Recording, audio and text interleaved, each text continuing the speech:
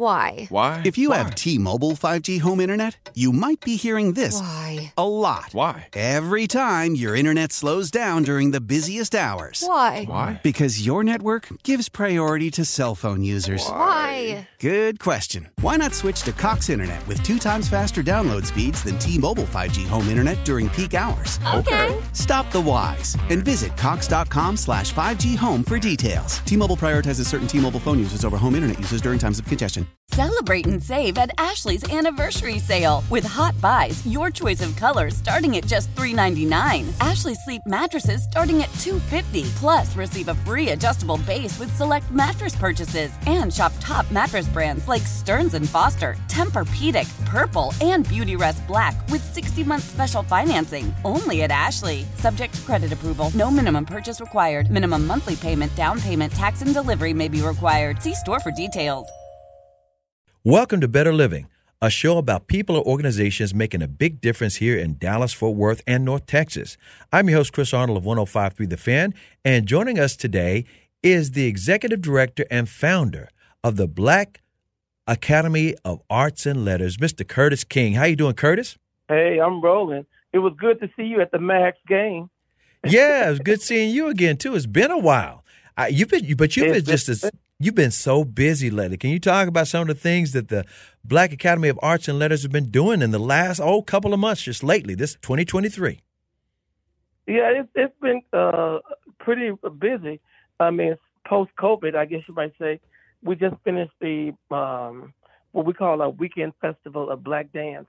We had a company out of Atlanta called the Atlanta Dance Connection. They were here. It was absolutely amazing. And a brilliant young man that goes to the Arts Magnet School, we gave him and 4 of his dancers a platform to premiere his work. It was awesome. Awesome. And then we did, of course, our annual weekend of Black music and the Civil Rights Movement concert with Leandria Johnson and a young man, an absolutely amazing singer, name is Avery Wilson. People may not know him, but he's going to be one of the greats of our time in time. So we did that at the Symphony Hall. It aired this past weekend on TXA 21 and CBS 11. Look Texas. out. So we're excited about that. And then I'm working on the Riverfront Jazz Festival. Yes. And I'm not going to tell. I got to come back on and announce who the lineup is going to be. So people have to wait until I come back to your show to do that. Something tells me, before you go further, something tells me Erykah Badu is going to be involved, and was it a coincidence both of y'all at the Dallas Mavericks Lakers game at the same time? Was that a coincidence? At the same time. She is definitely going to be involved. She's our honorary chair. But this year, she won't be performing at it because she's doing an international tour. Okay. And so the tour doesn't end until like the end of July, 1st of August. Mm-hmm. And the tour is end with her big performance in Dallas. But, of course, she's family. She's a mentee, she's niece, all that, but she'll be involved in some capacity, not as a performer. She may be hosting one of the stages. Yeah. Or one thing I've talked about is doing a workshop, on what it's like to be in the industry and what do you need to do to get in and to be able to sustain a career. So she and I are talking about that. Let's give her her props real quick. Let's give her her props real quick because we got time. Yeah. She just got awarded the only ever key to Deep Ellum. And this was on her birthday celebration. She has it every February in Deep Ellum. She got the only key that's ever been given. She's got a key to the city of Dallas. But that key to Deep Ellum was also special because a lot of people don't even know the history of the music of Deep Ellum. And I know you know all about it. That's good. Exactly. Well, I was there, and I was really glad to have been there. I'm always awed by her performance and her presence. Mm-hmm. When she got the key, but I think to me the most important thing, not to diminish her getting the key, but when she had everybody in the room to raise their hands up to the sky and then say to them, "Can you feel the power and the presence of the energy that's in the room?" and share that with love. Mm-hmm. And that's the kind of artist that she is. I said to her the other day that she'll be an artist that people will be studying for as long as there's a world and a planet called Earth. She'll be one because she's put here to do this work, Yeah. And with me observing her it's never about the money. It's about the work, Right. and things like that. So that's why I admire her. Her children are the same way. They're incredibly talented, And so they were at the game she too, deserves- Seven and Puma.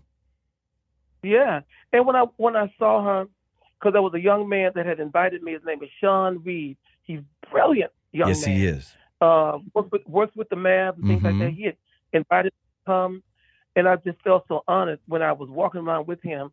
And then people stopping me. That's Mr. King. That's Curtis King. Oh, hey, Mr. King, you taught my daughter. Oh, Mr. King, you remember me? I said, well, it's only been. I said, people know you. I said, hell, it's only been 40 years ago. Time flies. Oh, no, but she's amazing. When she walked in the room, the arena, because there's a white woman and her husband who sat behind her, and they said to each other, they said, who is that? She got to be somebody special. So she leaned over to me and she said, excuse me, I hate to bother you. She said, but the lady that just walked in the room, I said, what lady? She said, the lady with the big hat. I said, oh, that's Erykah Badu. She said, oh, I don't know who she is. And then, of course, Sean turned around and started giving all this history about her and things like that. And literally while we were sitting there, this woman, this is what I love about technology. She went directly to her. She said, how do you spell her name? And I spelled her name for her. She went right to her Google and Googled her name. And she and her husband sat there for about 2 or 3 minutes and had a conversation about who this woman was. You know, so. And as soon as they found out, they realized she's one of the most influential recording artists to ever come from Dallas and has given back so much to Dallas. Went to Booker T. Washington High School. Her Grammy Awards are located right there at the school. She's donated so many funds and so many time and treasure to the city of Dallas, which is why people love her.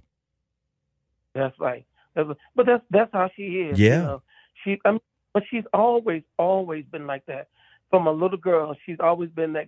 I say she's that young woman who had that it thing. And so she said, how do you know that? I said, because the reality is that's what people like Ruby Dee and Esther Roll and Margaret Walker, all of them about me. So one artist recognized that in the work of another artist because it's something that God has tailored and given to an individual, you know. Yeah, you know, you've worked with so many. Amazing. You've worked with so many interesting people over the years. You mentioned 40 years with the Dallas Black Academy of Arts and Letters. I'm trying to think if you've ever worked with Angela Bassett. I have not worked directly with her, but one of my best friends who's passed away, I went to dinner with Angela Bassett probably about 20 years ago, and have been in her presence 3 or 4 times, and also her husband's presence because he's the one that introduced me to them. Every time we try to get her to come to Dallas or to do something with the institution, she's always been booked or busy. But she's very, very nice. Yes. Very sweet, very approachable, very spiritual, and a good, solid. Of course, she's a great artist, but she's a good human being too. Academy Award nominee. Yeah. Yeah, and to sit and watch her, that piece, the last movie she did with Wakanda. Forever. Wakanda Forever for the Black Panther.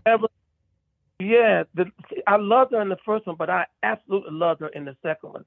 In fact, I mean, that was like Academy Award nominee. I mean, that's the kind of thing, you know. She's got such presence, and for those who don't remember, she played Tina Turner in the Tina Turner movie, and got the Academy Award nomination. That's right. Well, to me, the Tina Turner piece and the piece with the Black Panther. Some of her best work to me. Yeah. I mean, again, she's done a lot of great stuff, but to see those 2 pieces that's so different, it shows the range of this woman and the work that she can do and things like that. Well, I just absolutely love. She's a great, great artist because she reminds me she's in the league with the Ruby Dees, the Esther Rose, the Bea Richards, Cicely Tyson, the legends, the Diana Sand, you know, all those artists like that. That's what I always love about that. She and Viola Davis, Regina Taylor. And see, Regina Taylor is another artist, actress, who is from Dallas, made it very SMU, but Regina Taylor did her first show with the Black Academy and got her first small check from the Black Academy. But she's a Globe Award winner. You know, she'll be somebody for you to talk to too. She's amazing, amazing actress. Yeah, we're going to have to do that. So, we're going to have to get her on this show sometime. Yeah, she's awesome. So it's exciting. I'm really excited to be living at this time to do this work for the people of the city, the state, the country, and the world. And I say world now because of the kind of global world that we live in and the digital access that we have to people all over the planet. Mm-hmm. That's what I love about time. And you know what? The Black Academy of Arts and Letters is so tied in globally now. You guys have been doing, you were mentioning during the pandemic, you had to, think outside the box and get people together a certain way. And now it's paying major dividends because people are aware of what you're doing around the world. Oh, yeah. Well, there was a young man that worked with me on the staff. We did a piece called Shelter in Place, and it was a 12-part concert series. And what we did is literally pull from our archives that's housed on the University of North Texas campus and pull all those big-name artists that had done the Black music and the Civil Rights Movement concert. And we did the concert, and then I did the introductions, the commercial breaks, and all of that within the 1 hour show. Okay. And it was so funny because people were literally texting and calling and saying, how could y'all be doing a live show with all them people and you got a major pandemic in the world and da-da-da. I said, I know we're doing our job now. So we have to respond back to people saying, no, this is from our archives. These shows have already been done. It was just absolutely amazing. Yeah, because they thought it was live and they thought it was just, they thought they were currently performing and that just showed you the quality of the work and it just showed you how enthralled people were with the project. They were so enthralled. And the thing about it is that we got over $30,000 during that whole time period, within that 3-month time period. Wow. We got $30,000. And the money came from all over the world. It came from everywhere because we bought social media advertisement, which was very inexpensive, and we targeted like in South Africa, Australia, London, all those areas where we know people love Black entertainment. And so we targeted that, and it worked. It absolutely worked. It was a 12-part series, and it aired every Sunday at 5 o'clock from 5 to 6 o'clock in the evening. It was amazing. Yeah, definitely. And again, we're talking with Curtis King. He's the founder of the Black Academy of Arts and Letters, and you've been going strong with the Academy for years and years and years. And I know not just the local partnerships. Can you talk about some of your artistic partnerships nationwide? Because I know there's functions that you guys are associated with. Because I don't want you to like brag on yourself, but people need to know what the work you've been doing. Well, let me say one thing I'm really proud of. That there's a sister out of New York. I think she's in California now, but the theater that she was working with at the time is called the Billie Holiday Theater in New York City, in Brooklyn. But they went during the pandemic. They went to major foundations and asked those foundations to give money for Black theaters to build a Black audience, for Black producers, Black directors, Black actors specifically, and to deal with subject matters about how we can help to create a better relationship with non-African Americans, primarily with white in the white community. And so the foundation, with the Ford Foundation gave them. I'm sorry, not the Ford. The Mellon Foundation gave the first $5 million, and the project was called the Black Seed Project. And so all of these Black theaters around the country got money. We ended up getting $150,000. Wow! It's a 3-year grant, and we partnered with 6, 7, 8 African American college and university theater programs and departments to feature young playwrights from their program to come to the Black Academy and do a professional stage reading that's done by Akeem Babatunde, who handles that for the institution. And so we fly the young people in, we put them up, and we give them a nice honorarium. And so they have an opportunity to see their work on a bigger platform. And at the end of the program, what we're going to do is publish a new playwright anthology of all these young people's work. So that's how we were using that money, because it's about building the bridges. And they say Black, that means that you have to plant the seed into young artists that's coming along. So, Chris, it was something that Esther Roll used to say all the time to me. She said, whatever you have, as you journey on, make sure that you plant. She said, you pass on to the young so that they don't end up having to plow the same field. And so that's deep. I always keep that in the back of my mind, is that don't take it to the grave with you, or don't or go to an oven, cremation. Pass it on to people, because it's not going to do you or anybody any good if you don't pass the information stuff on. So I feel that that's a part of what my work is. I mean, I'm doing work with my brother in Memphis. He has an amazing ministry at this church in Memphis, Tennessee. It's in the heart of the Black community. The church is. It's a beautiful building. But so I'm helping to develop a fine arts program in music, theater, and liturgical dance in his church. And so that community is being gentrified, like Harlem in New York, or Watts in L.A., or South Dallas here, And so if we don't figure out ways of how to be able to preserve our history and our contribution as African Americans, Ruby Dee said it's going to be as if we would not have made any contribution to America or the world at all, because we allow people by not doing the work that we're supposed to be doing. And I don't blame other people for preserving or promoting or perpetuating the work in our contribution. I don't blame people for that. And it's something, man, that I always say. This is what I love about the Jewish community. When you say something about the Holocaust with the Jewish community, they, rightfully so, gonna put you in check.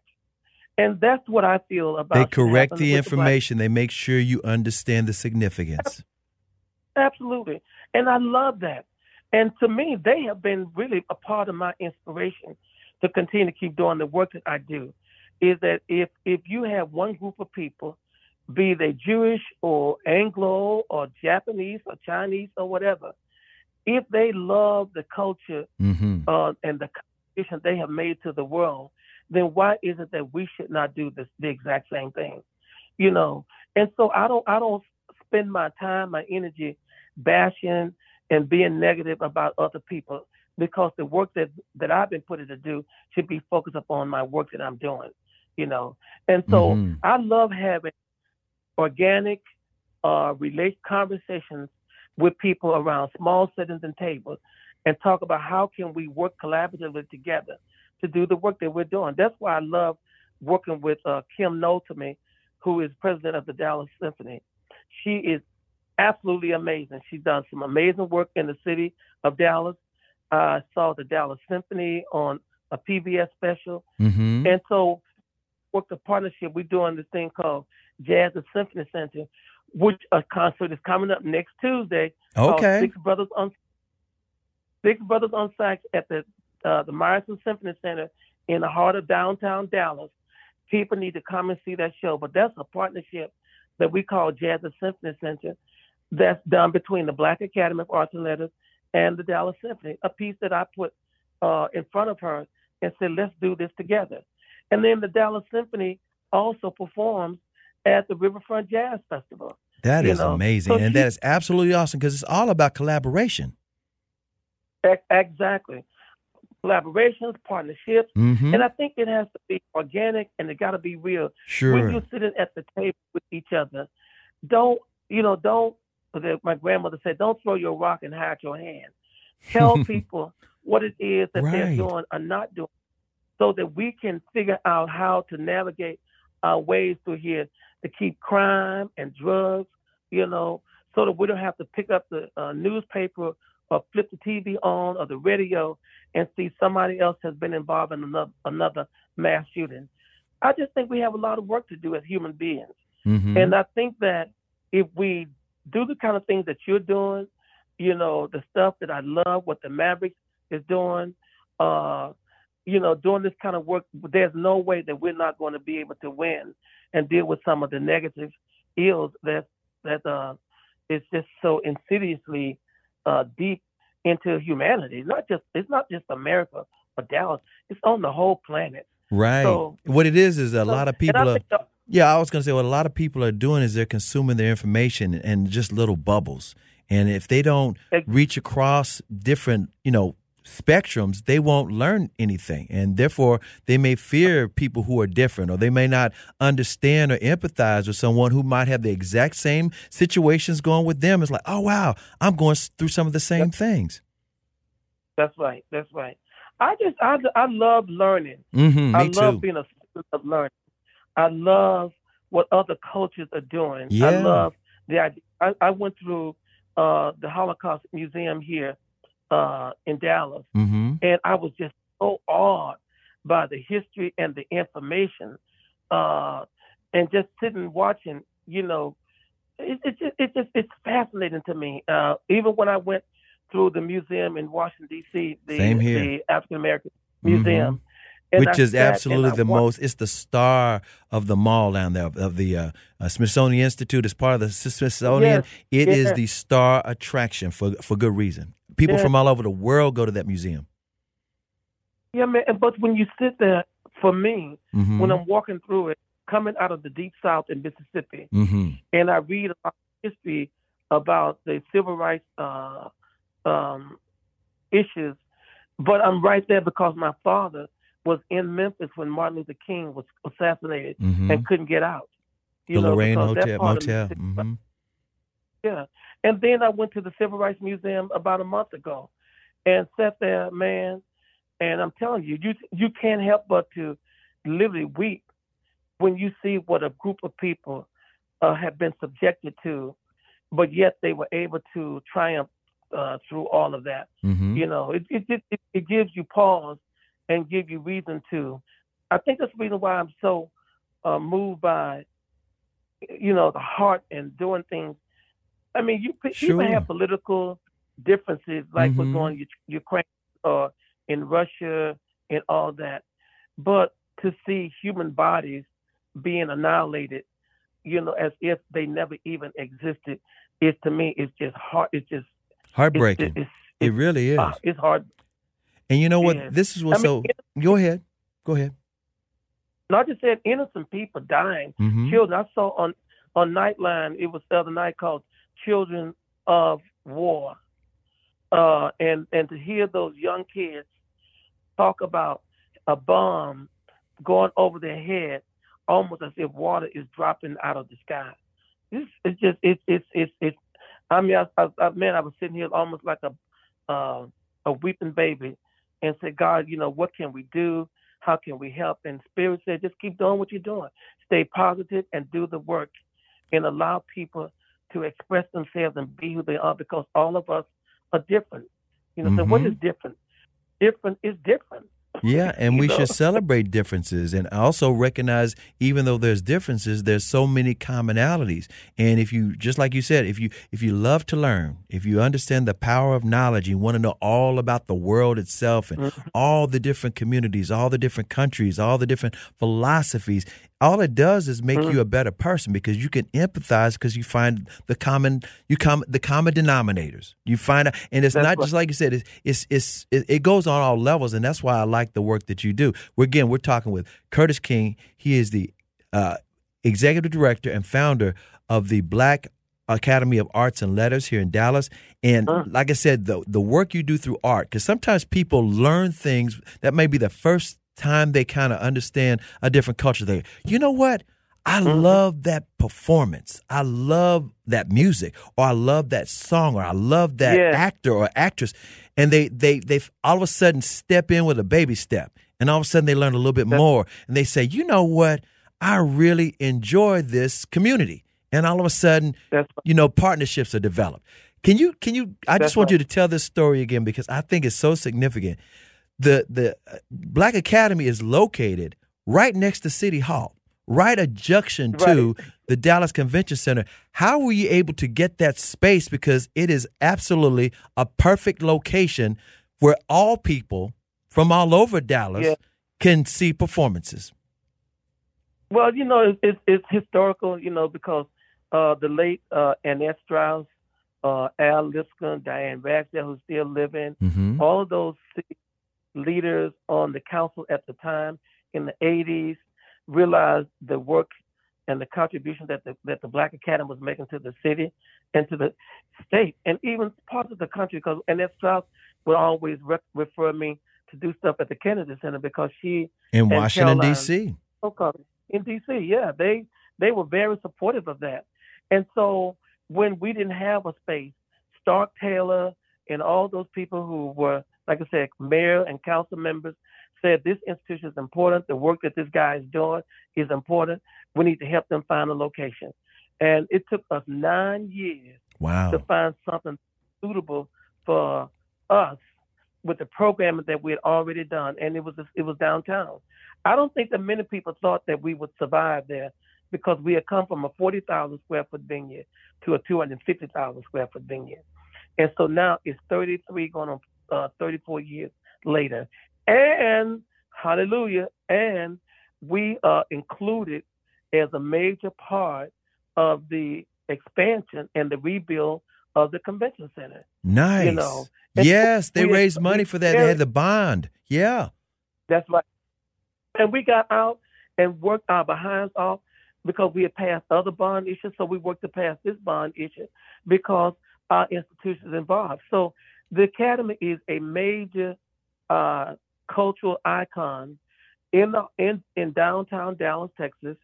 And it brings all of these people from around the country and the world, like to the Jazz Festival. Mm-hmm. Like last year, we had 1,000 people that came to the Jazz Festival. And what I love about what we do is, like you said, Erica Badu earlier and all those, is giving back to the community. We have a partnership that we're doing now with the Dallas Independent School District, and I call it Performing Arts Matter. Everything matters, right? Mm-hmm. So exactly. I call it Performing Arts Matter. And we're doing 6 schools, and we have 15 teachers in 6 schools doing music, theater, dance with young people in elementary and middle schools who would never have an opportunity to be exposed to that. And so what we do is tie math and all those elements into the curriculum and be creative with it. And then we do one big presentation, which is March 24th, with all those 6 schools. They'll come to the Black Academy, and all those, I think it's almost 400 kids that's in that particular program. It's a wonderful program, in my opinion. Yes, and it a is. partnership and a relationship we have with the Dallas Independent School District, you know. So I'm excited about the things that we're doing. I'm excited about the new renovations, the new plans. Mm-hmm. What's going to happen. On that same tip, Curtis, let's just keep it on this topic for a second here, because you mentioned, the bond election, and they're going to, remodel and spend like $1 billion or more with the Dallas Convention Center. And I noticed that there, with so many people moving into Dallas and Dallas-Fort Worth from all over the country, that downtown Dallas at night is now becoming even more and more and more vibrant, not just in Deep Ellum, but in the downtown part. And I just noticed, ironically, that the Discovery District is walking distance to the Black Academy of Arts and Letters. Can you talk about how that's the synergy right there might be happening as well? Because that's where a lot of people are going nowadays. Well, let me say this. The Discovery District is something that's very interesting to bring that up.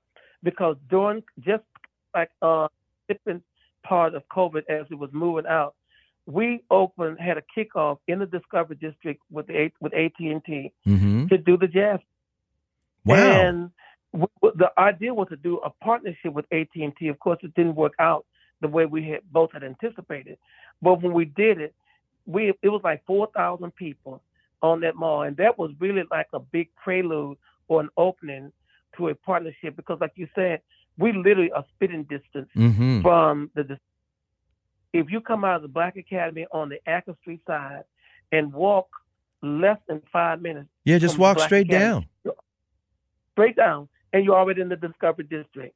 I think that's a great thing because a major African-American cultural institution in a major metropolitan city, in the heart of downtown of a major metropolitan city, is something that to be applauded. To say that the visionaries, and the thinkers from the Annette Strauss days in the early 80s, the idea they had in mind that Dallas is a can-do city, and they were forward-thinking leaders, then those individuals, now you look from here to back then, those people were absolutely right. Yeah. So I think we're onto something. Dallas is an amazing, amazing city. And what I love about the city is because people really do genuinely, in my opinion, sit down and try to figure out how do we make our city a better city? How do we make it? Now we fuss, argue, and go back and forth, Sure. but that's what families do. Iron sharpening iron. We're still trying to figure this out because we're dealing with new personalities, new ideas, new ways of thinking, technology, and all that. But the city wouldn't be evolving and growing if you didn't have the kind of leaders and thinkers and workers and doers who had the right spirit and the right approach and the right attitude about what they're doing. But that's why the city is moving and progressing the way that it is. Exactly. That's just my opinion. You just nailed it, because we were talking about worldwide people reaching across, or at least trying to understand differences, and that's how you come together. Well, you just mentioned it locally. The city of Dallas, over all of these years, if you don't have these conversations, these interesting conversations with people of different... Why? If you have T-Mobile 5G home internet, you might be hearing this Why? a lot. Why? Every time your internet slows down during the busiest hours. Why? Because your network gives priority to cell phone users. Why? Good question. Why not switch to Cox Internet with 2 times faster download speeds than T-Mobile 5G home internet during peak hours? Okay. Stop the whys and visit cox.com/5G home for details. T-Mobile prioritizes certain T-Mobile phone users over home internet users during times of congestion. Celebrate and save at Ashley's Anniversary Sale. With Hot Buys, your choice of colors starting at just $3.99. Ashley Sleep mattresses starting at $2.50. Plus, receive a free adjustable base with select mattress purchases. And shop top mattress brands like Stearns & Foster, Tempur-Pedic, Purple, and Beautyrest Black with 60-month special financing. Only at Ashley. Subject to credit approval. No minimum purchase required. Minimum monthly payment, down payment, tax, and delivery may be required. See store for details. Selling a little or a lot? Shopify helps you do your thing, however you cha-ching. Shopify is the global commerce platform that helps you sell at every stage of your business. From the launch your online shop stage, to the first real-life store stage, all the way to the did we just hit 1 million orders stage. Shopify's here to help you grow. Whether you're selling scented soap or offering outdoor outfits, Shopify helps you sell everywhere. From their all-in-one e-commerce platform to their in-person POS system, wherever and whatever you're selling, Shopify's got you covered. Shopify helps you turn browsers into buyers with the internet's best converting checkout. 15% better on average compared to other leading commerce platforms. And sell more with less effort thanks to Shopify Magic, your AI-powered all-star. Shopify powers 10% of all e-commerce in the U.S. And Shopify is the global force behind Allbirds, Rothy's, and Brooklinen, and millions of other entrepreneurs of every size across 175 countries. Plus, Shopify's award-winning 24/7 help is there to support your success every step of the way.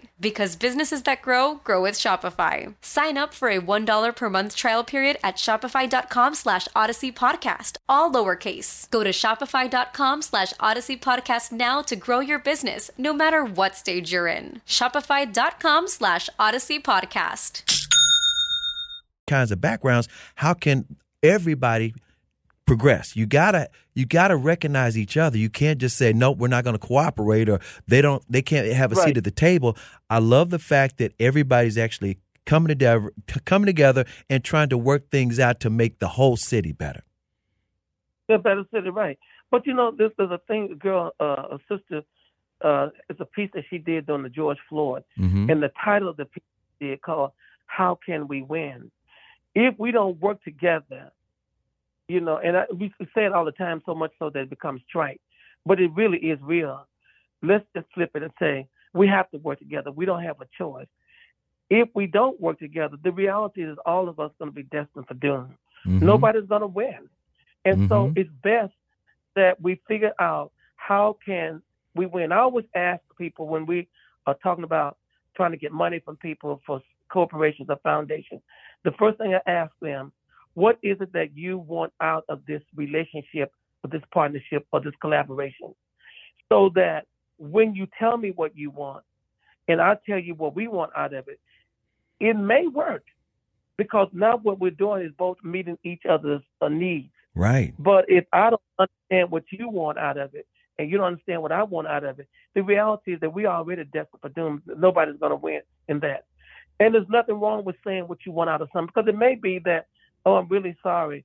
I'm not going to be able to do that. I don't take people's money if it's something I know that we can't deliver on. I think it's being disingenuous, it's being dishonest. And so we just turned some money down not too long ago because what the corporation was asking us to do was something that I didn't feel that we could deliver on and deliver at the level of quality that they were asking. I didn't have the kind of I had some good staff people, but I don't have enough staff people. I didn't have the right kind of staff people to do that particular piece with what they were asking. So I passed on it. So I don't just take people's money. Exactly. It's got to be worthwhile. All money's not good money. I mean, that's the bottom line. If there's strings attached that don't make any sense, you just can't accept that kind of money. We totally understand those things, yeah. And you mentioned about the differences and we're all together trying to win. Dr. King said something I'll never forget. He said, we all came over on different ships, but we're in the same boat now. That's right. And that's the truth. It's the truth. So the reality is that if the boat is in the middle of an ocean and the storm is coming, we all are trying to survive. So we're gonna do the best we can, and we don't even think about race. Yeah. We don't think about gender. We don't think about handicap. We don't think anything. All we think about is trying to survive, and that word "survivor" is a universal piece. If we can just lock into that, the world's gonna be so much better. We're gonna deal with some of this killing and all the things that we're doing. Eventually, I think that's going to subside too, but I think it's the responsibility of the artists. I think that the churches, social service organization, institutions, it's all of our responsibilities. So every time we turn TVs on and see all the atrocities that's happening in the country or the world, all of us bear part of the responsibility of that, because that means that either we're not doing the work or the work that we're doing is not working, and we need to modify and change it. Yes. You said some very profound things in this conversation. And before we let you go, and we got a little bit of time here, are there any projects, you mentioned the one coming up on Tuesday, you want to make sure everybody remembers that the Dallas Black Academy of Arts and Letters is going to do and have upcoming? And if there's anybody or any partnerships or volunteer opportunities, you want to make sure that people have an opportunity to get involved and where they can find out more information. Well, what I would like for them to do is go to our website. We're in the process of rebranding our institution with new logos, new websites that's going to be up and rolling in the next 60 days. But they can call the Black Academy at 214-743-2400. That's our box office, and get tickets to all kinds of things that we have going. Or they can go to our website, and when they go to the website, tball.org, and then go to programming. And under program, you see season 46. And you just flip through the catalog and see all the programs that we're doing. And then I ask people to follow us on our social media. That's at T-Ball.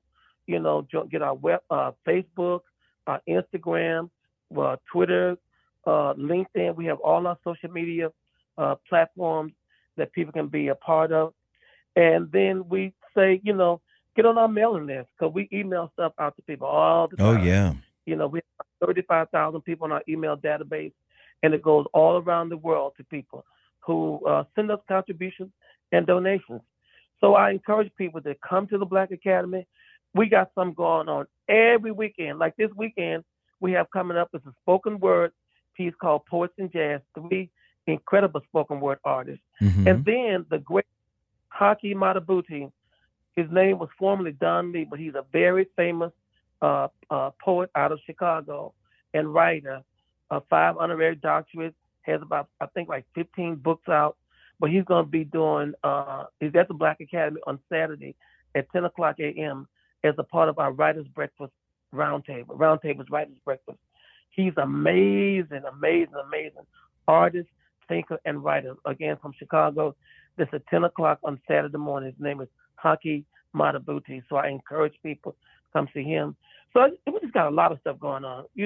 As you can tell, I'm so excited. Yeah, this is a very busy year. And again, you guys have been hitting the ground running. I can't thank you enough for joining us. And people who want to volunteer or be a part, like you said, go to the website. All the information is there. And keep an eye on the website, because over the next 60 days, you're going to see massive upgrades and improvement. I mean, it's one thing that's already nice, but we know we always stick keeping up with latest technology. We always got to have that good look out there, especially when people all over the world are checking out what you're doing. Curtis, it's been a pleasure. Well, let me just say one last thing. Sure, take your time. Encourage people who are listeners is to please, if you live in Dallas, the city of Dallas, please call your council person and tell them how much you appreciate them supporting the arts, and particularly supporting the Black Academy of Arts and Letters for this new journey that we're going on with our new renovation to be a part of the convention center downtown Dallas. Fantastic. He is Curtis King. He's the founder and executive director of the Black Academy of Arts and Letters right here in Dallas. Thanks, Curtis. Thank you, and have a good one. I look forward to talking to you again soon. And joining us right now is Brad Allen. He is the owner and director of DFW Furgotten Friends, and they've got an event, a golf event coming up in April called Putts for Mutts. And Brad, I'm so glad you're joining us because I love our furry friends, and I really love the fact that, especially on this side of the pandemic, people really appreciate comfort animals. And so, Brad, thanks for joining us, man. Hey, thanks for having me. I really appreciate you having me on. Well, let's start back to the beginning. You say that you wound up being the director and owner of DFW Furgotten Friends. How did this happen, and when did furry friends become a part of your lives? So I've grown up with dogs and have always had a love for animals. I am somewhat new to the rescue world itself. Mm-hmm. My wife and I have actually, rescued quite a few dogs, and 3 of our 6 dogs that we have right now are from DFW Furgotten Friends. And the opportunity just kind of came about last year to where I could take over. The person who originally started DFW Furgotten Friends in 2012, he decided that he was going to step down, and he was at first just going to let the organization go, kind of just, phase itself out and have a little extra time on my hands. So I was like, hold on, let's talk about this. And so we got into the discussion and found, it just happened to work at the right time. So I, stepped up and took over. People love nonprofits. And again, a lot of people love furry friends. They love animals, cats, dogs, whatever. When you say Forgotten Friends, can you talk about what they were doing and then what you brought along to the table to make people even more aware of it? Yeah. And so I think with the original owners, they wanted to take in dogs that, not just your everyday dogs, which we have plenty of those as well, but like we want a project. Mm-hmm. We want a dog that, has medical issues or like maybe will be hard to place in a home because of either medical issues or other, things that may need training or anything like that. The ones that have been dumped out and, lots in East Texas and South Dallas. So we try to focus on those type of dogs first. Right. I see what you're saying. I know exactly what you're saying. You're saying, okay, there's a lot of strays. There are some dogs that just need some, but these dogs actually need more help than most. Right. Yeah. Most, I would say, that's what we look for. Like right now we have a dog named Max that actually was found that had been hit by a car. And he's going to have his leg amputated here in a couple of weeks. I think in the next week. So he's one that we're still looking for a foster for him. He's at a temporary foster right now. We're looking for some funding just to, because it's going to be a process of having the amputation, getting the rehabilitation that he needs. But yeah, so we kind of, again, we will not turn away a dog unless we are full at capacity. Or don't have the funds, but we have kind of lucked out to where we usually find a foster. We have an okay funding system, but yeah, so we try to take on those that are more in need, more so than just kind of your regular dog. So when you took on the project, and again, you and your wife, you have 6 dogs now. We do. Did you ever feel like, oh my goodness, I'm overwhelmed. I bit off more than I could chew? That's a joke. I bit off more than I can chew. I can't believe. I can't believe. There are some times that that it does get. I think it gets more frustrating than anything, just because it is harder to find fosters these days. That's our big push right now, is finding fosters, whether it be a long-term foster, which, could be up to like a month to 6 months. So, hopefully they're not in our system that long, to like, if we need a temporary foster for a couple of days or maybe a week or two, and anything in between. Some, that again, like this Max, that's going to need some medical attention, that he'll have to go to vet visits on and off, and he'll have to have that rehabilitation. That's our big push right now, is the foster system. And it's frustrating because like you hear people that are like, oh, I want a dog. Oh, I need this dog. But like, they don't. It's hard to get them to step up and, and take a dog. So that can be frustrating sometimes, but it's, again, we have a good system. We have a good outreach, even though we are a pretty small organization. We're just hoping to grow that footprint. Sure. Because right now, a lot of our fosters in our system is kind of South Dallas, East Dallas. And I live in Carrollton, so I would love to bring DFW Forgotten Friends and events up here to like Carrollton, Plano, Frisco, and even out to like Fort Worth and Euless and everything in between. Really make it something that covers all of DFW area. So how do you usually find these dogs? Does someone report they found a stray, or is it? Yeah, I'm only going to bring up this situation because it may or may not apply. I've heard from different rescue operations that this is the time of years that some families who either get a pet for Christmas, they realize they're overwhelmed and they don't know what to do, and so they wind up donating or giving away the pet to different organizations. Do you ever run across those situations? Yeah, that happens all the time, and there's no judgment on our part. Sure. We would rather have someone take it to a shelter, come to us. We'd rather come to an organization like us, because shelters are full right now, and it's hard to, there's lists and there's euthanized lists and stuff like that. So it's the more full that a shelter is, it's not that great. Whereas the foster system, we can maybe try to work some things out that way. But yeah, it is a tough time of year right now, because again, you kind of get those Christmas presents that like, oh, this dog is bigger than I expected. Or but yeah, we have people that will just see a stray out on the road. Again, we have a lady that lives kind of out in East Texas. It's a big dumping ground out there. Oh, wow. I never thought about that. Yes. They did them off the side of the road. Country, and they just leave them out in the woods and, out in the country. And, and so she helps, like, oh, this family saw this dog, or she sees the dog, and then all over Dallas, or, people just saying, hey, I have this, I've had this dog for a couple of years. My situation is changing because of job or whatever. Like, I can't take care of my dog. Like, I'm moving into an apartment that doesn't take dogs or something like that. And like, so it's kind of a full range of ways that they come into our organization. And so you've been doing these things for how many years now? So I have just been with the rescue for a year now. Okay. But again, I've rescued other dogs, but this is my first actual like working as a rescue. But we have some great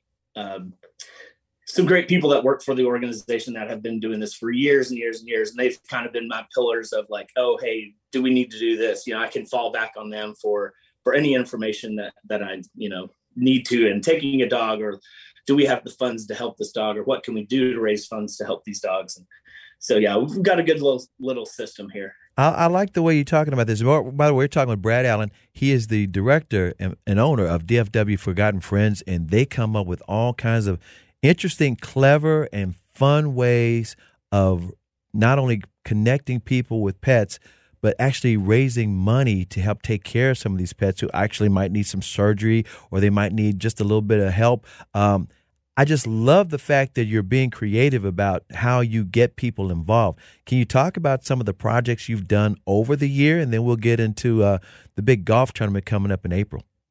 Yeah, so the golf tournament is a big thing. We'll talk about that here in a little bit. A couple of weekends ago for Mardi Gras, we came up to a place called The Local up here in the Colony, and had a little parade with some of our adoptable dogs. Oh, nice. They were gracious to host us and invite us to do that. So we got to get I think we had 8 dogs that were able to attend that. And out of those 8 dogs, I believe 6 got adopted. So we had a really good showing there. So, and then we last year was kind of I don't want to say rebuilding, but kind of a rebuilding year, and where we didn't have as many events because there was this change going on and trying to figure things out. Mm-hmm. So this year we're really looking to hit with more events, more adoption events, just at your, we use Pet Supplies Plus over off of Mockingbird a lot. On the weekends, we'll set up out there. They're gracious enough to let us have their little spot outside. And we're looking for places, all over the DFW area to have these events to get our dogs seen, because that's how they get adopted. Yeah, you can see a picture on the internet or on social media about these dogs, and oh my God, that dog's cute, but you don't know that dog until you meet that dog, and then they win their hearts over. Then it's done. It's kind of unfair to the people because they fall in love so quick. I know exactly what you mean. But so this year, like I said, we've got the golf tournament coming up. I'm looking at maybe doing a gala in like November, December, around the holiday time, just to, fundraising, getting eyes on the dogs, getting people in touch with our organization, and kind of seeing what we do that way. What's wild is coming off the pandemic, this side of the pandemic, you're allowed to be even more creative. It's like people are getting back together again. And as you mentioned before, once people look the dogs in the eyes, it's like, oh, and so they get all, they get emotional. Have you noticed that? Right. And I brought up the pandemic because I know during the pandemic, a lot of people's families were brought together because of their pets, their love of their pets. Yep. In other words, a lot of people working from home, they're like, I can't work from home. And all of a sudden, the pets are there because they just love you. They're just there and they love you. Can you talk about some of the comfort situations? And I noticed that a lot of older people actually feel better about themselves when they have a pet. Yeah, and we've actually seen that a couple of times since I've taken over, where we've had more of a senior dog. So, some dog that's like 8 to 10 to 12 years old, and there are senior adults that want a senior dog because they're kind of in the same situation. They're a little bit older. They're like, they have that companionship like right away with these dogs, and they're really attached. So it is. And then being home with dogs, like, I think there was a little influx of people returning dogs after the pandemic because they had all this time and then they went back to work. But it seems to be a little better. It's just, there's other situations why there's so many other dogs out there. Yeah. Just for whatever reason. But yeah, it is. It's all about companionship. I feel like they're a part of the family. My wife and I don't have kids, and our 6 dogs are our kids. Like, I know people say that, but that's how we treat them. Like, they're a part of the family. They, they're not just an animal that lives in our house. They're very connected with us. And I believe that people that follow us and that are interested in us and even ask any questions, that they have that same feeling about animals in their life. So who conceived Putts for Mutts, and what's the strategy? Because I understand it's like foursomes with golfers. Can you explain what the tournament is and who came up with the idea? Because I think it's very clever, and I think it's an excellent way to have a fundraiser for a nonprofit for pets. Yes. I'm a golfer myself. I've been golfing since I was about 8 years old. Look at you. I got to go ahead and say it. Well, they always say, what's your handicap? I got to know what your handicap is. They always say I'm about a 9 handicap, 9 to 10 handicap. It's not too bad. Mm-hmm. And so actually in 2019, I wasn't working with the rescue, but I wanted to weigh, because like at that time, there wasn't a whole lot that I could do donation wise, my family, ourselves, that we could do. So I was on the golf course one day and saw this dog in the backyard. And I was like, it'd be great if there was a dog on every hole, like up for adoption. Mm-hmm. And then I was like, oh, wait, how can we do this? Hey. And so it was my idea. And so kind of conceived the idea in 2019, and we were planning on having our first tournament in 2020. Again, we all know what happened there. Yeah, kind of worldwide. It kind of threw us off a little bit, but I'm kind of gracious for that, because I feel like our first event in 2021 was much better organized than it would have been in 2020. now we're in our third year. It'll be on April 29th, Saturday, April 29th. It's a golf scramble. So foursomes go out, hit the best ball, try to get the best score out there. And it's all about fundraising. 100% of the donations and the entry fees, all of the sponsorships go towards us at DFW Furgotten Friends. And then we've got Pooch Savers, another rescue out of Plano, and then Rard, the rescue out of Fort Worth that we raise money for. And we like to have a fun out there. Golf sometimes can be a serious sport, but we take the organization and the event serious, but we don't take what goes on the course that serious. Right, exactly. You got to have a good time. We have a good time. We have some good vendors that come out and help us out. We have a DJ on the 17th hole. That's our kind of party hole that our friends and family and stuff kind of come out and have a good time and cheer everybody on. But it's just a fun, let's say, a way to get people out who love golf, who love dogs, and just a good way to make some money and for the organization.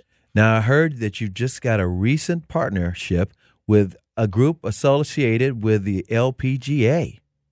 Yeah. So the LPGA holds an event out in the Colony at the Old American, and I believe it's like first part of October. It's the Ascendant Championship. There's a guy that I know that reached out to me that is on their committee there, and he just wanted to see if we wanted to partner with them. And of course I'm like, yes, please. So we're looking at different things. They've donated some items, there's going to be 4 tickets that we're going to give away at the tournament. And then there's also going to be 2 inside the rope tickets for the LPGA event. So on one of the, I'm not sure if it's a practice round or regular round, I'm guessing practice round, you'll actually, we'll have this up for auction to where the people will be able to go inside the ropes with the players and follow them for the practice round. Very nice. Very nice. Again, it sounds like it's going to be a blast. And it's going to be great. Like I say, it's another way that we can raise money for us. And it's a kind of a once in a lifetime experience, because they don't offer that to the public. You can't buy a ticket to be inside the on the course with some of the best golfers in the world. Exactly. I believe Nelly Corda comes and plays that. She's I think the top, if not one of the top 5 golfers in the world. So it's a pretty cool event, and I'm glad that they reached out. And again, we're still working on some other things behind the scenes, but I'm glad to partner with them and kind of move forward and see what we can do with them. Throughout the coming years. Well, let's let everybody know where they can find information about the Putts for Mutts. And by the way, it's spelled PUTTSFORE for Mutts. I thought that was clever as well. Where on social media can they find all this stuff? Yep. So the easiest way right now is for the golf tournament is to follow me on Instagram. And that's where I give all the tournament information. I have a Facebook page, but everything comes through Instagram anyway.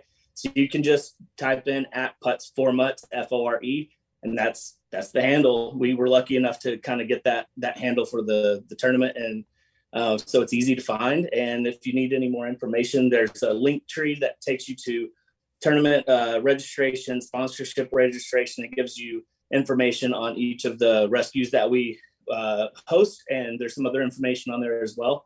But yeah, we're starting right now, kind of ramping everything up. So you'll start seeing posts about different sponsors we have coming up, and giveaways or raffle tickets or raffle prizes that we'll have and stuff like that as well. These are exciting times. I know, like you said, when you took over Furgotten Friends, you're like, I got to take this thing to the next level. I'm glad you did baby steps so that you won't. Trying to, yeah. Trying to. It's like you started off slowly. And you're like, okay, let's not, I have to say that corny phrase again, bite off more than we can chew. But you're doing it the right way. I'm impressed. I'm very impressed with this. Trying to, I know. I wanted to come in and be like, okay, let's do this, let's do that. Really, but I'm glad I did as well. I'm kind of pulled back and said, okay, how can we make this grow? It doesn't need to be right away. Let's make this gradual. Let's do it right. And I think we had some struggles kind of at first.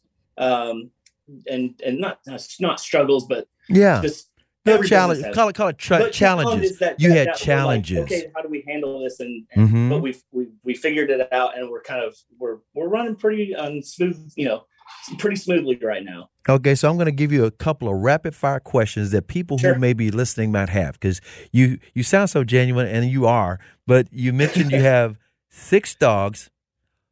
Can you name all 6? Go. Oh yeah, Gizmo, Raider, Teddy, Elle, Calypso, and Faith. Name the breeds. They are a Chihuahua, an Irish Wolfhound mix, a Shepherd mix, 2 pit mixes, and a Houndish mix.